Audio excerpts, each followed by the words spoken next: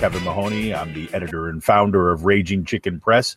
Welcome to Raging Chicken Radio's Out the Coop podcast. Each week, we check in with our Capitol correspondent, Sean Kitchen, the good, the bad, and the ugly that is Harrisburg, PA. We're now on iTunes and Stitchers, too. So, hey, subscribe to the podcast and leave us some feedback there. It really help plug the show.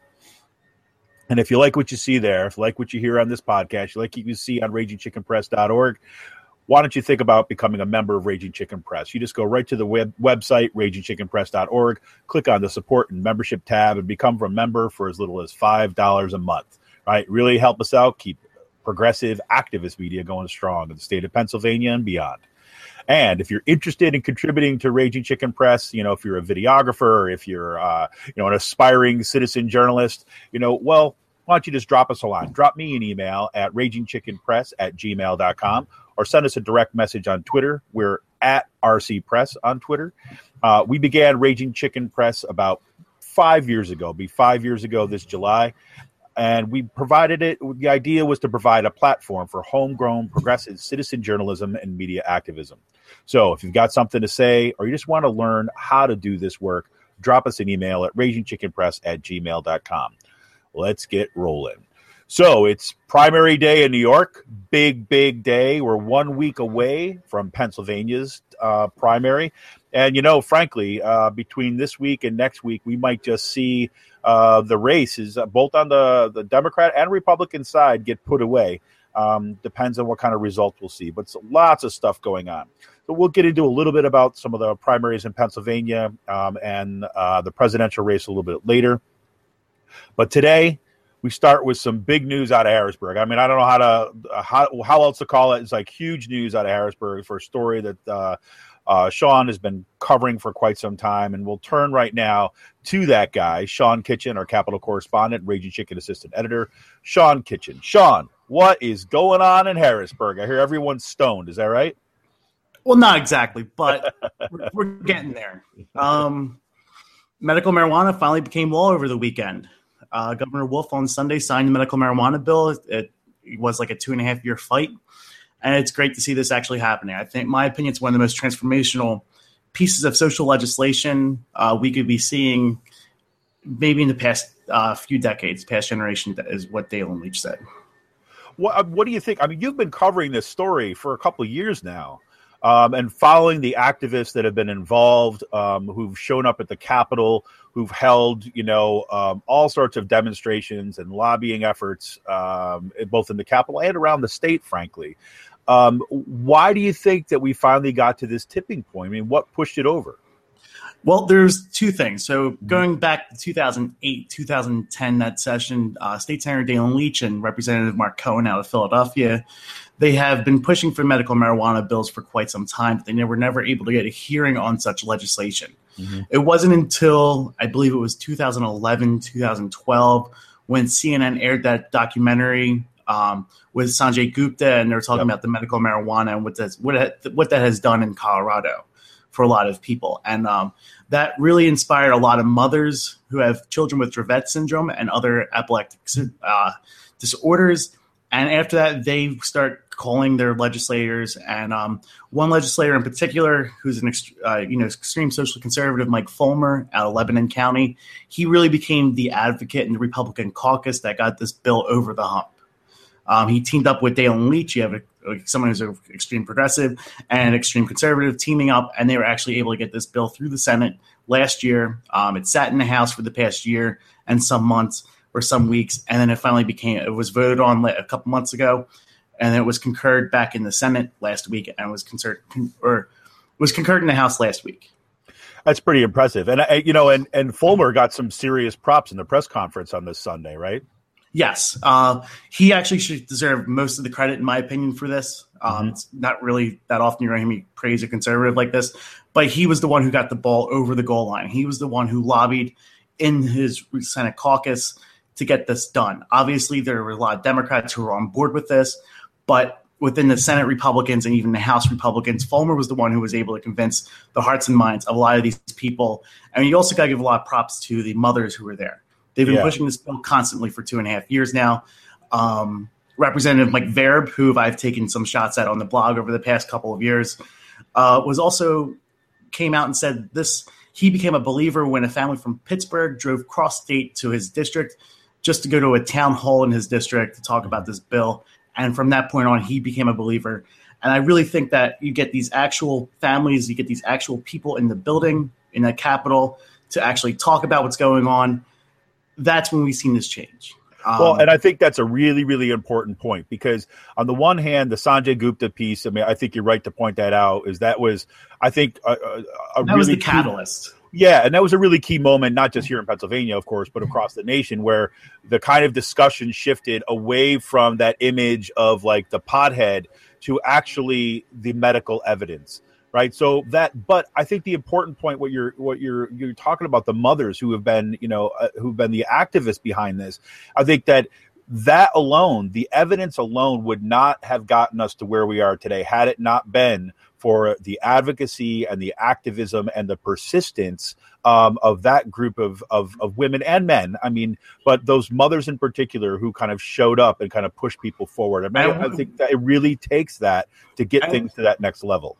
And what they did since November, when the budget battle was going on, every session day, they had a mock waiting room set up right outside of the House Republican caucus room with the sign said "Still waiting" and had pictures of their sick children there. So every day, House Leader David Reed and House Speaker Mike Turzai had to see the pictures and the faces of these people, and that really irked Mike Turzai and the people and your people who are against this, like Matt Baker and others. This pushed them to load the medical marijuana bill up with 300 amendments. That leaked out of their own caucus room through some of the more conservative members of the House who were actually supporting this bill. And then from there, David Reed actually was the one in the House who got this over the goal line. And that's where Turzai Tears came from. Turzai left. I remember when you published those amendments on Raging Chicken Press. I mean, once you got to see what they were actually planning on doing, about how the legislative wheels, or at least kind of on the GOP side, how they were planning to kind of stymie this legislation and just kind of bury it under a bunch of just bickering back and forth, it was important for people to see that. I think, that this is what they were really trying to do. They had no disagreements over the medical aspect of it.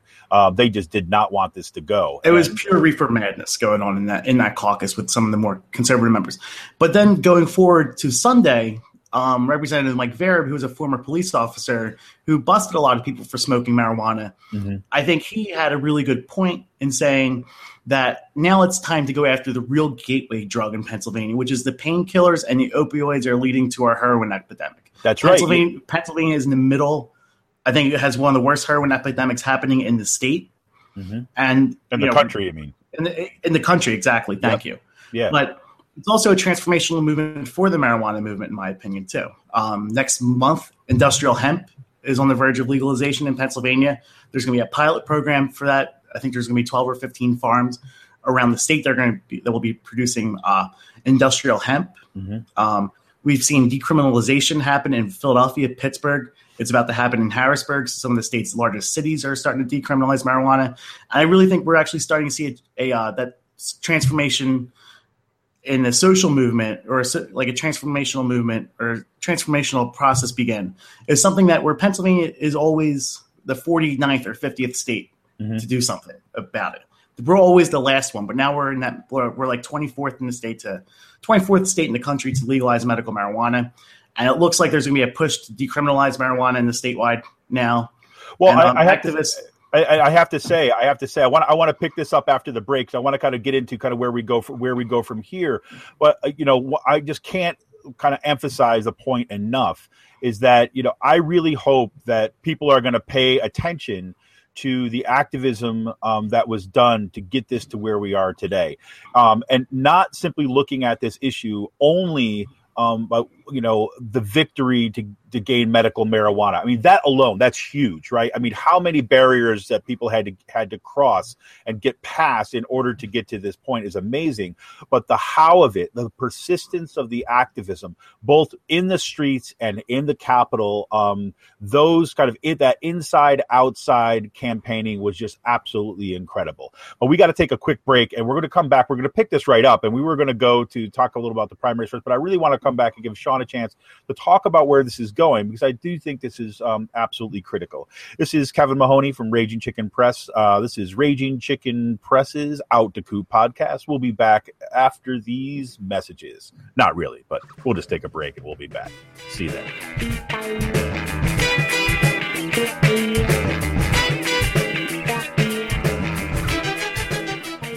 I'm Rick Smith, and this is Labor History in 2. On this day in labor history, the year was 1995. This marks the day one of the most horrendous acts of domestic terrorism in U.S. history occurred in Oklahoma City, Oklahoma. A truck bomb exploded at the Alfred P. Murrah Federal Building, killing 168 people. 99 of those killed worked for the federal government. 8 were federal law enforcement agents. Those who lost their lives worked for governmental agencies including the Secret Service, U.S. Customs, the Department of Agriculture, Drug Enforcement Administration, Department of Transportation, Army and Marine Corps Recruiting, U.S. Customs, the Social Security Administration, Housing and Urban Development, and the Federal Employee Credit Union. On that horrific day, 19 children were killed, including 15 who were at a daycare center in the building. The blast left 680 people injured and maimed. More than 300 neighboring buildings were damaged or destroyed, totaling more than $600 million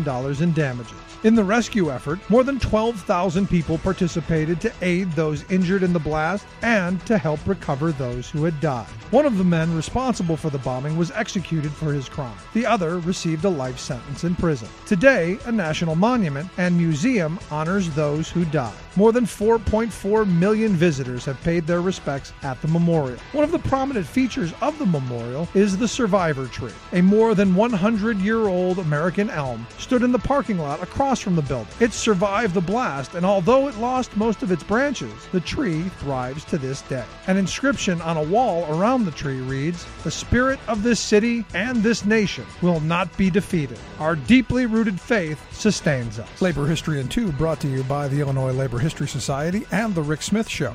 For more information, go to laborhistoryin2.com, like us on Facebook, and follow us on the Twitters at Labor History in 2.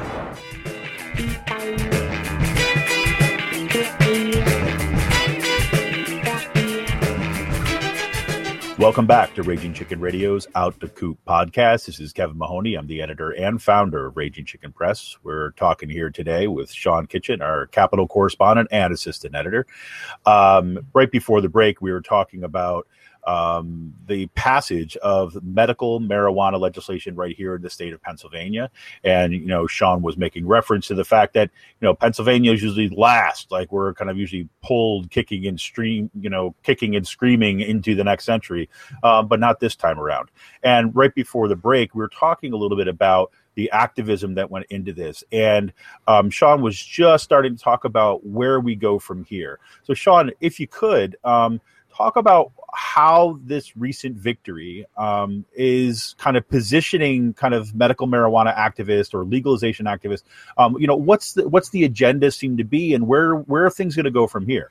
So I was able to have conversations with these activists inside the Capitol over the past few weeks. The people actually pushing this bill, sure, they had a lobbyist pushing it in the legislature. They actually hire a lobbyist for this.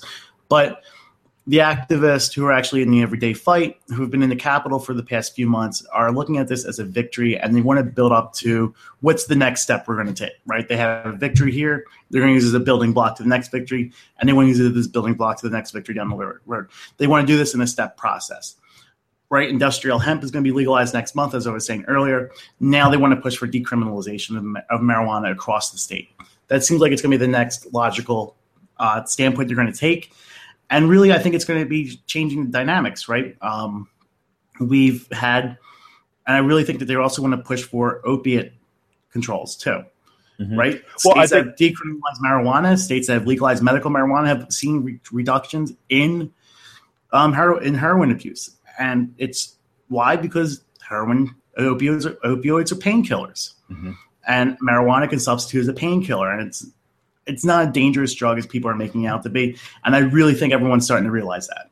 Well, and one of the kind of interesting points of that kind of trajectory that you just laid out is that you're actually looking then at an expanding coalition, right? I mean, because the medical marijuana legislation, right? The face of that really has been, as you've said, and as you've written about over the years, has been these kind of mothers with sick kids, right, who are seeking to get help for their children, but that is still a relatively small group of people. When you think about the state as a whole and that kind of stuff. Not that it's insignificant. Don't get me wrong, but it's a relatively small group. But when we start shifting into terms of talking about decriminalization and stuff. And now we're up against things like, the prison industrial complex, right? We're up against the kind of the racism that's embedded in kind of our current drug legislation. And then from there, when you start talking about, the opiate addictions and the kind of, the painkillers as the gateway drugs to heroin, right down, Southeast Pennsylvania is like the mecca for this pharmaceutical industry. And this is like basically big pharma is right here in our backyard. So we have a potentially really, really interesting way forward that this issue, while we're talking specifically about marijuana, about this one drug, we're really seeing this as kind of a gateway into a much broader discussion about, economics and politics in the state. Yeah, it's going to be really interesting seeing how this goes. I know before I moved out to Harrisburg, as you were saying, I lived in Horsham, literally right down the road from me in Horsham, on Horsham Road. As you're going to the Wegmans up in the Montgomeryville area, Montgomery Mall, you have Teva and some of the country's largest generic pharmaceutical producers right there. This is in Montgomery County, in our own backyard, as you were saying. Well, look over in Lansdale. You got Merck. I mean, Merck is like one of the largest pharmaceuticals in the world. Yeah, and it's going to be really interesting seeing how they go. I mean, in my opinion, these pharmaceuticals were dealt a defeating blow over the weekend. How can something like a plant, cannabis, it's a cure-all drug. I mean, I've met someone who had stage 4 bile duct cancer, right? He's supposed to be dead within a year. He started smoking pot, started making hash oils, and now his cancer is in complete remission. I think he has a tumor maybe the size of like something smaller than a dime on his liver. It's been receding ever since. Yeah. So, I mean, you've seen people get healed from this drug, get the tumor shrunk, and get them through the chemotherapy process to, using this plant, something that these drugs can't do. Yeah, and I'm really curious about how the conversation is going to pivot now, because on the one hand, if there's a move towards decriminalization, and we got big pharma kind of sitting right down there. I mean, I wonder how strong the push is going to be by those corporations to try to capture basically the industry by putting forth laws or something like this. That means that everything has to go through them in order to get to the consumer. Because I mean, one of the things that makes medical marijuana such a kind of an important cure, as you're saying, or at least aid in this, is that it's cheap. I mean, it's a weed. That's why they call it weed. Right? It's easy to grow. It's something that should be kind of accessible. And I'd be very, very curious if we're going to see these folks, big pharma, try to capture that and turn it into profit. Well, there is something there's a caveat with that. With the medical marijuana law, in order to obtain a license and open up your own dispensary, you have to have at least $250,000 to do that. So it's allowing the free market. It's allowing those with money to get behind it and those with money to do it. That could be a good thing or a bad thing. The pros of that argument is you're giving it to someone who has the money and who has the experience, and it's not some fly-by-night mercantile. Sure, absolutely. It's not some fly-by-night business going out there doing it the right way. On the reverse end, it's only allowing those who have the money to do that to do it. Now there's only going to be allowed 15 dispensaries across the state, 3 locations per dispensary. So it's 45 locations across the state. Not really a lot, but it can something to be built upon. And also, you're not going to be smoking pot. It doesn't allow for you to smoke the green leafy plant. You can either get concentrates, or you can take it in a pill form. So there's going to be that type of stuff there, or you can actually get the vapor. That's what I was about to ask, because I know that was a failing of some previous legislation, right? Right, but the vapor you can still use concentrates to vaporize, and you can still use concentrates and oils to make edibles. Which, hey, they both have their benefits. Let's not shy away from that. No, and I think so. So that's that's specific to this legislation of medical marijuana. Decriminalization would really be a game changer in a different way, though, right? I really think so. Yesterday or a couple days ago, you had Michelle Alexander go on, and she said something along the lines: you have white people getting rich off of legalized weed, while you still have black and brown people getting sent to jail for stuff like that. And it's going to be interesting because right in our backyard outside of Philadelphia, you have a prison going up that's going to be the size of the Comcast Center. Think about that. And what's going to happen when we have these nonviolent drug offenders? I was reading about this in the Daily News yesterday. In 1983, we had 13,000 inmates in Pennsylvania. Today, there's close to 51,000 inmates in Pennsylvania. Our prison population has tripled since that point? Yep. Almost quadrupled since that point. And why? Because of our drug policies, our war on drugs. And I really think the next step is reversing that. Yeah, I think so too. Well, this is definitely going in the right direction, and kudos to all those activists out there, and kudos to those folks on the other side, and who have traditionally, I should say, been on the other side of this issue in the GOP, like Mark Fulmer and so on, even Verb, to actually come around and actually let real stories of real people plus the actual science kind of win the day. And one last thing I think is also really to look at this before we go to our break. Mike Verb was only one of the representatives in that. He's in a caucus of ex-law enforcement officers, people who are in law enforcement or prosecutors or federal marshals. They all voted for this bill in the House. And that's a good thing to see. Yeah, it is a good thing to see. Well, all right, we're coming right up on a break. And when we come back after the break, we're going to talk a little bit about today's primary, what it's looking like here in Pennsylvania, and anything else that we decide to throw into the mix before we head out and wish you well. All right. This is Kevin Mahoney's Raging Chicken Radio's Out the Coop podcast. We'll be right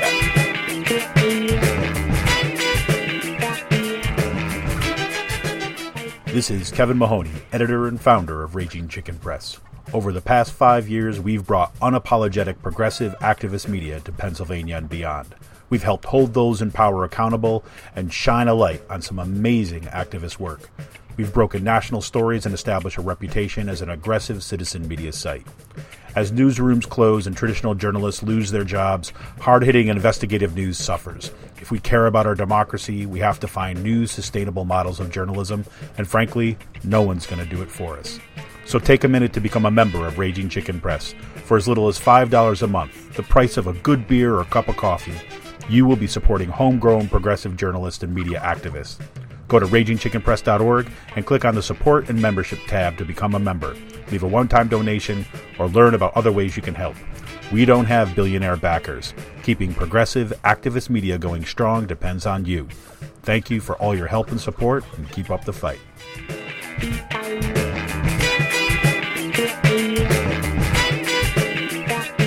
Welcome back to Raging Chicken Radio's Out the Coop podcast. This is Kevin Mahoney. I'm sitting here with Sean Kitchen, and it is New York primary day. Voters are already out at the polls in New York State, and at stake is 247 delegates from New York. It's pretty crazy. We're out there, and it's been pretty interesting. If you've been watching TV at all, you see that the Sanders campaign is, they're still kind of pulling for a victory in New York. They're still kind of saying that they got the shot to win. We'll see about that. All the current polls right now show Hillary Clinton is up by at least 10 points over Sanders. And Trump is up by 30 points. And not over Cruz, over Kasich, right? Cruz is way back in New York State, but Trump is up by 30. And it looks like he's making a run to try to shut this thing down and get this cleaned up to prevent that contested convention. And we're just sitting here 1 week away from the Pennsylvania primary. And the Pennsylvania primary right now has Clinton up by 13 points over Sanders. And Trump is up by, are you ready? 20. Cruz and Kasich, they're actually close. Kasich's not far behind Cruz. So that's really quite an impressive thing. So things are heating up here in Pennsylvania. Right now we've got, New York State is in play as we speak. Sean, what are you making of all this stuff today? It's primary day, man. This is freaking awesome. So this morning when I woke up, I didn't feel like getting out of bed. I was watching a video I guess Rachel Maddow had on last night about that crazy kook they had running for governor in New York a couple of years ago, the Republican Party. Palladino was his name, whatever. Yeah. And how crazy the Republican Party has gotten in New York State. Well, he's actually been out there supporting Trump. I mean, he's been one of up in Buffalo. I know, and I saw the video of that. But like how crazy the Republican Party has gotten in that state. 2 million registered Republicans out of 20 million people, and it's a closed primary. And well, the insane asylum put that guy out there in the wake of him sending out lewd emails, racist emails with hardcore porn in them when that came out. They still elected him. He was a crazy ranting racist, and now he's supporting another crazy ranting, pandering to racist person than Donald Trump, and he's going to lock up New York State, and he might lock up Pennsylvania next week because guess what? The Republican Party in both states are very similar. The only difference is one is in charge of the legislature, the other one isn't. Yeah, no, I tell you, the real big difference. Is that New York State just has a lot more concentration of urban centers. I mean, obviously New York City gets a ton of play, but if you go run through, New York's my home state, so you've got Albany right along the I-90 corridor. I mean, you've got that's the New York State Thruway. You've got Albany, you've got Utica, you've got Syracuse, you've got Rochester, you've got Buffalo. These are not tiny cities. I mean, they're kind of fairly strong cities.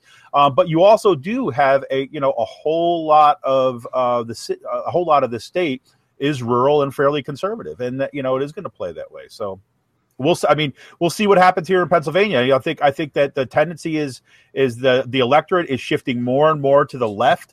And these folks are grasping at, the good old days when they could be racist and white guys and make jokes about women. And that's what they're trying to hold on to, it would seem to me. And, they want to go back to the 1950s. Or 1930s. I mean, 1950s was even, a little bit more progressive. But I don't know. So the other night, I'm closing out a bar after I got done bartending with one of the guys I work with, my friend Josh. And he saw someone he knows through a friend. And this guy comes over, starts talking to us, put all these right-wing tropes out there. Bernie Sanders never did anything for veterans when he was in charge of the VA. Stuff that you just like, Jesus, you just like you're pulling your hair out because these people don't know how government works. Right. Like Sanders was never in charge of the VA. He was on the committee that was in charge of the VA. And you have to go through the committee process. They don't have civics lessons these days, I guess.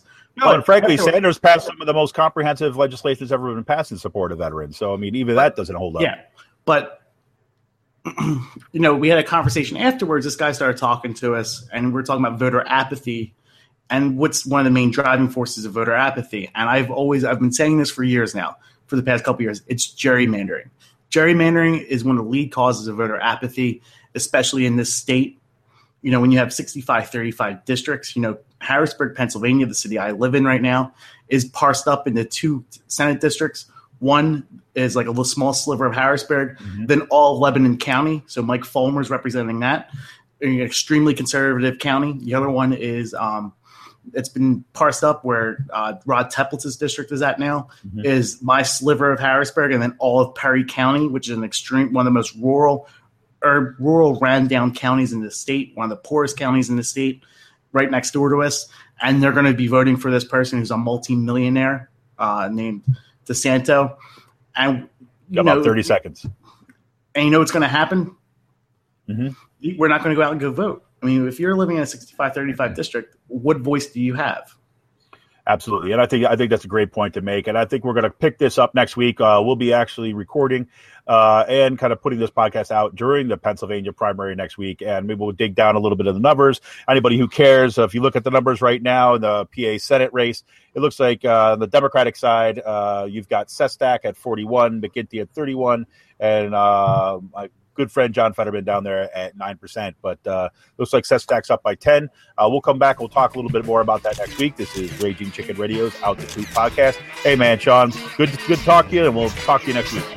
See you next Tuesday. All right, see you then. We're out.